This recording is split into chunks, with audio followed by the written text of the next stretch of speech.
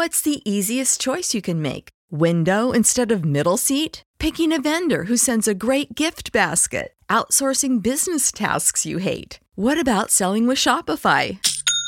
Whether you're selling a little or a lot, Shopify helps you do your thing, however you cha-ching. Shopify is the global commerce platform that helps you sell at every stage of your business. From the launch your online shop stage to the first real-life store stage, all the way to the did we just hit a million orders stage. Shopify's there to help you grow. Whether you're selling scented soap or offering outdoor outfits, Shopify helps you sell. Wherever and whatever you're selling, Shopify's got you covered. Sign up for a $1 per month trial period at shopify.com/try. Go to shopify.com/try now to grow your business, no matter what stage you're in. Shopify.com/try.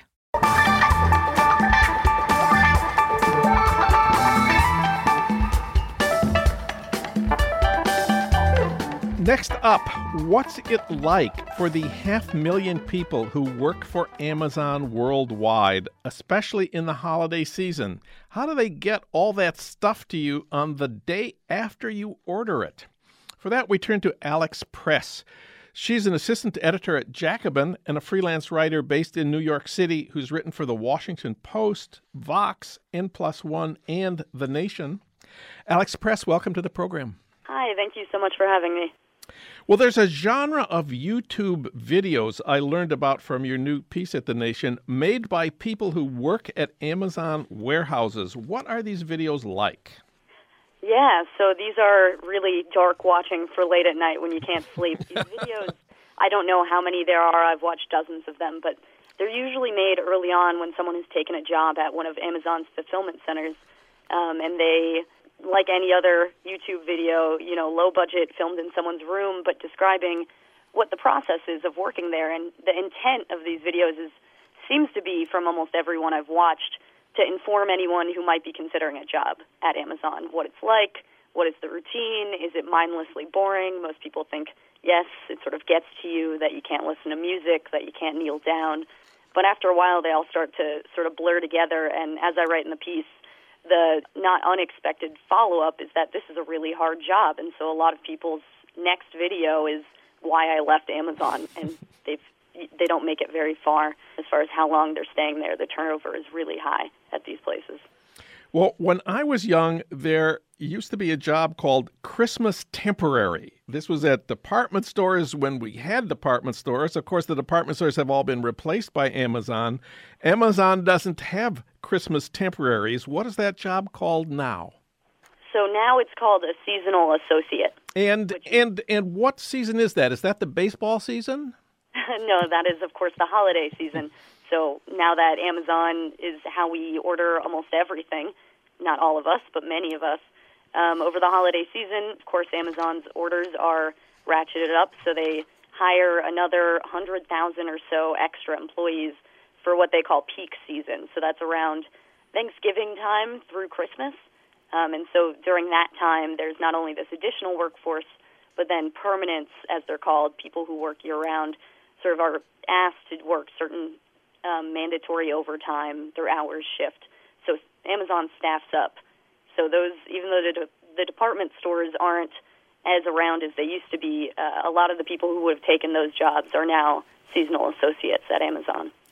And there's one seasonal associate at Amazon who's particularly noteworthy in print, not on YouTube. Tell us about her.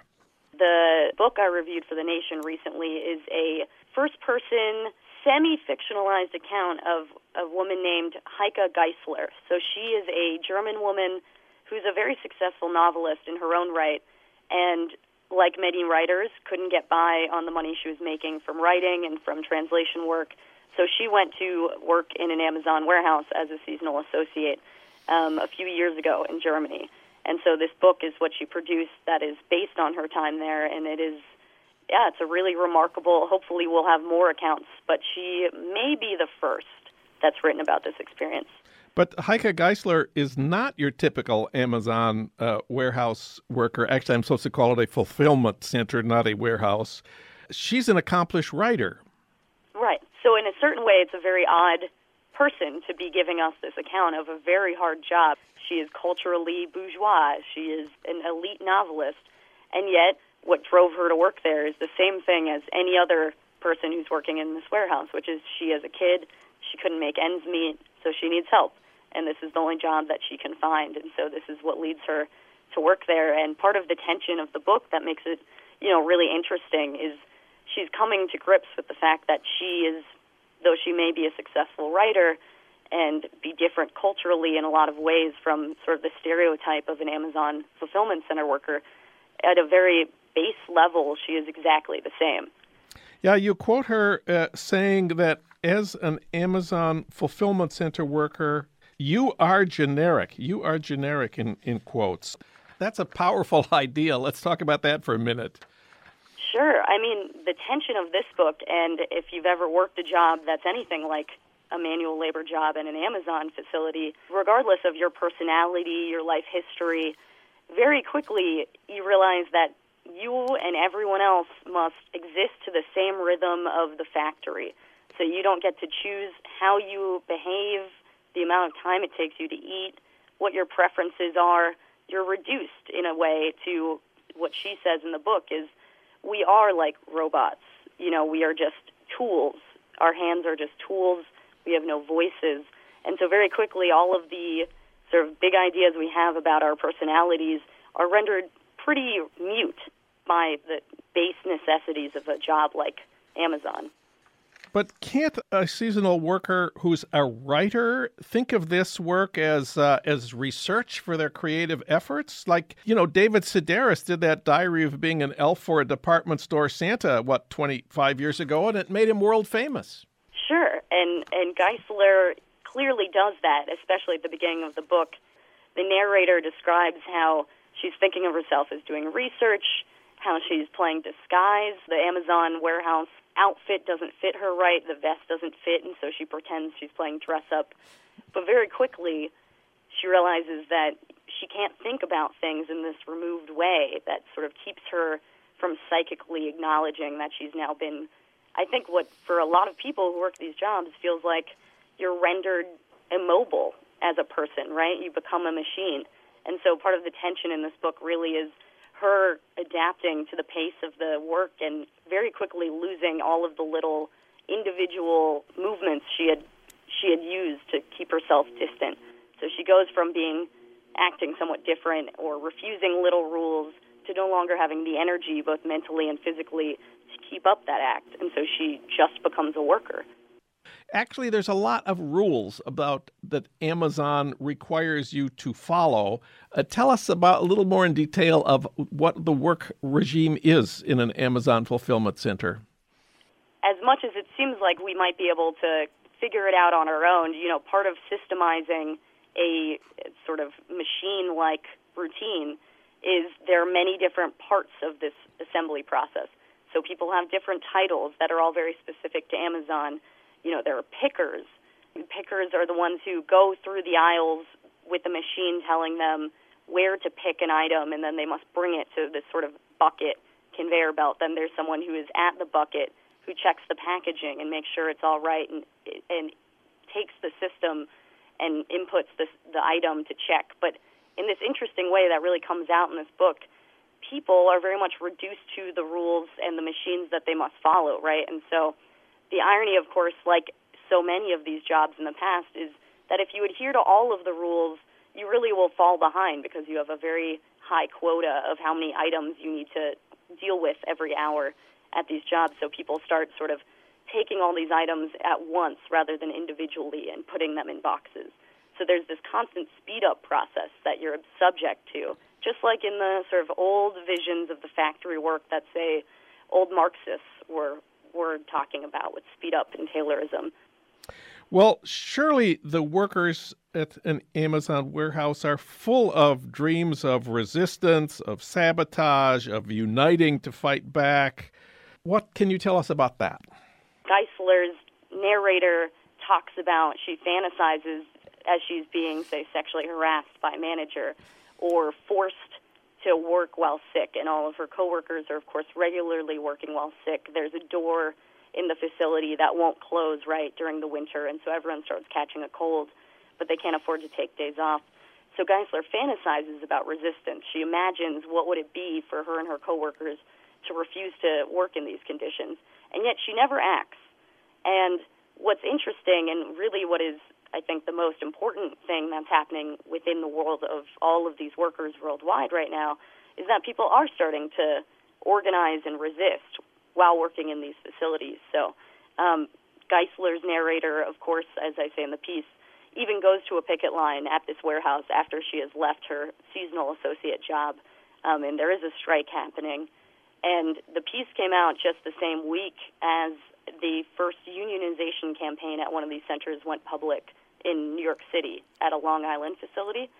So these jobs are both incredibly difficult to really get the energy and the emotion to resist because they're exhausting. You can't get enough time to sleep or to eat, so how could you possibly organize? And yet people are doing it, which really does speak to the fact that there is only so much oppression and exploitation that a person can put up with before they will find the people with them and they'll start building something that's more humane. Well, we've emphasized, and many people emphasize, that Amazon is a new thing. Amazon has revolutionized the world. It didn't even exist, a decade ago. Along with the revolutionary transformation of marketing, would you say Amazon has created new forms of work?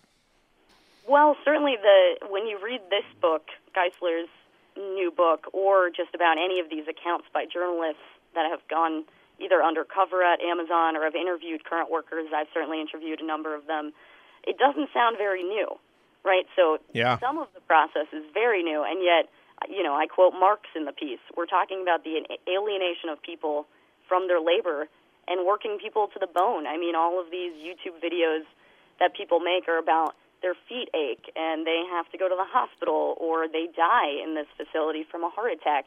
This is very old. And I think that's really an important takeaway, is that if you look beyond the remarkable kind of technology in place that can get your package to your door within 2 days, if not sooner, what we're seeing is very, very old. And I think people should maybe not rule out old forms of dealing with exploitation of labor. Alex Press, her article on work on the Amazon assembly line appears in the new issue of The Nation magazine. You can read it at thenation.com. Thank you, Alex. Thank you so much for having me.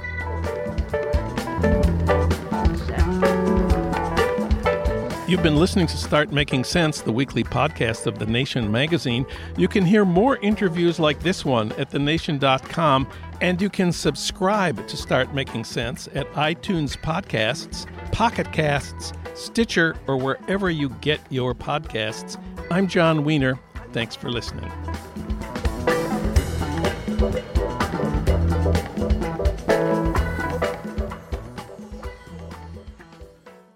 BetMGM has an unreal deal for sports fans in Virginia. Turn $5 into $150 instantly when you place your first wager at BetMGM. Simply download the BetMGM app and sign up using code Champion150. Then, place a $5 wager on any sport. You'll receive $150 in bonus bets, regardless of your wager's outcome. And if you think the fun stops there, the king of sportsbooks has plenty of surprises in store. Check out daily promotions, same-game parlays, live bets, and so much more. Download the app in Virginia today and get $150 in bonus bets instantly from your first wager. Only at BetMGM.